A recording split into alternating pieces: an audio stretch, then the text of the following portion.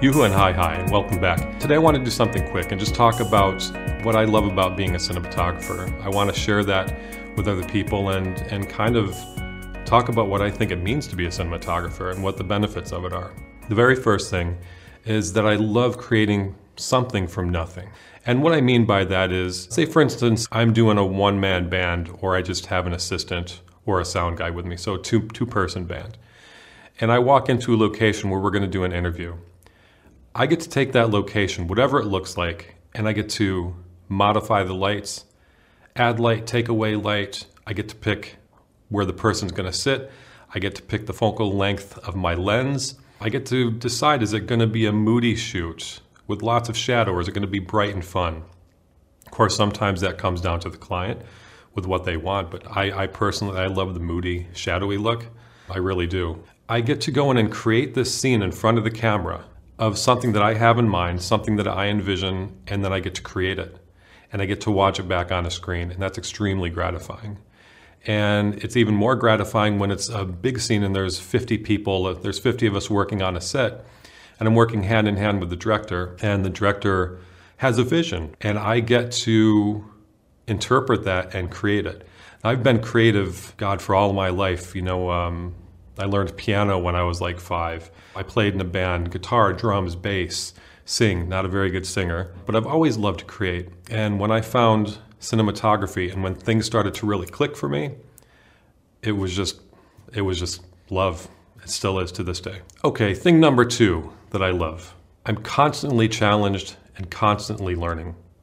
There was a point early on when doing like a 3-point light setup for an interview blew my mind. Didn't know how to do it, didn't know where to put the lights, didn't know where to put the camera, didn't know how bright light should be on a person's skin, didn't know that the background could use different colored lights and different levels of lighting.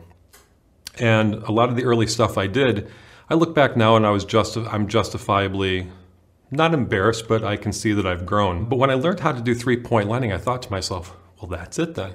I have the key. I know how to use lights.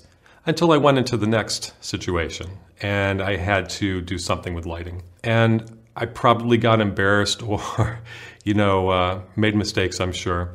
It doesn't matter how many years I've been doing this and how many different situations, how many different projects I've done, I'm always learning. And that's because I'm pushing myself. And I think that we as human beings, we don't like sitting on our thumbs for too long, right? And in filmmaking, there's always a new creative path to follow, a creative path to learn.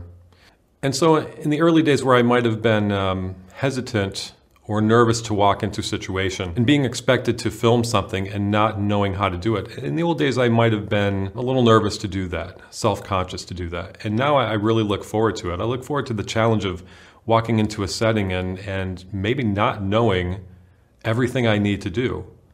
But I overcome the challenge and I learn something new, and it never ever bores me. And maybe 3 projects after that one, I can use what I learned there. And so it's just constantly building a library of knowledge and experience, and that never ever ever will get old for me. Because again, being a creative person, learning those new things and putting those new things into new projects and new settings is a very creative thing. The third thing for me would be that I get to go to different places all the time. I don't have to sit in an office, and no offense to anybody that does that, but I've done that and it really was not for me. In addition to being creative, I'm kind of a wanderer. I like to get up and go. I've always loved road trips. I love to get on an airplane to fly across the ocean to film something. That's all exciting to me. So even if I'm doing small projects and I'm just going to somebody's corporate office, it's new. Keep going to new locations and finding new settings where I have to light something, and so it's always different. Not going to the same office every single day, to the same computer every single day really suits me. And it's true, if you don't know this yet, a lot of filmmakers do, it can be a very difficult business, finding the work, making connections, and being busy, and getting busy, and staying busy.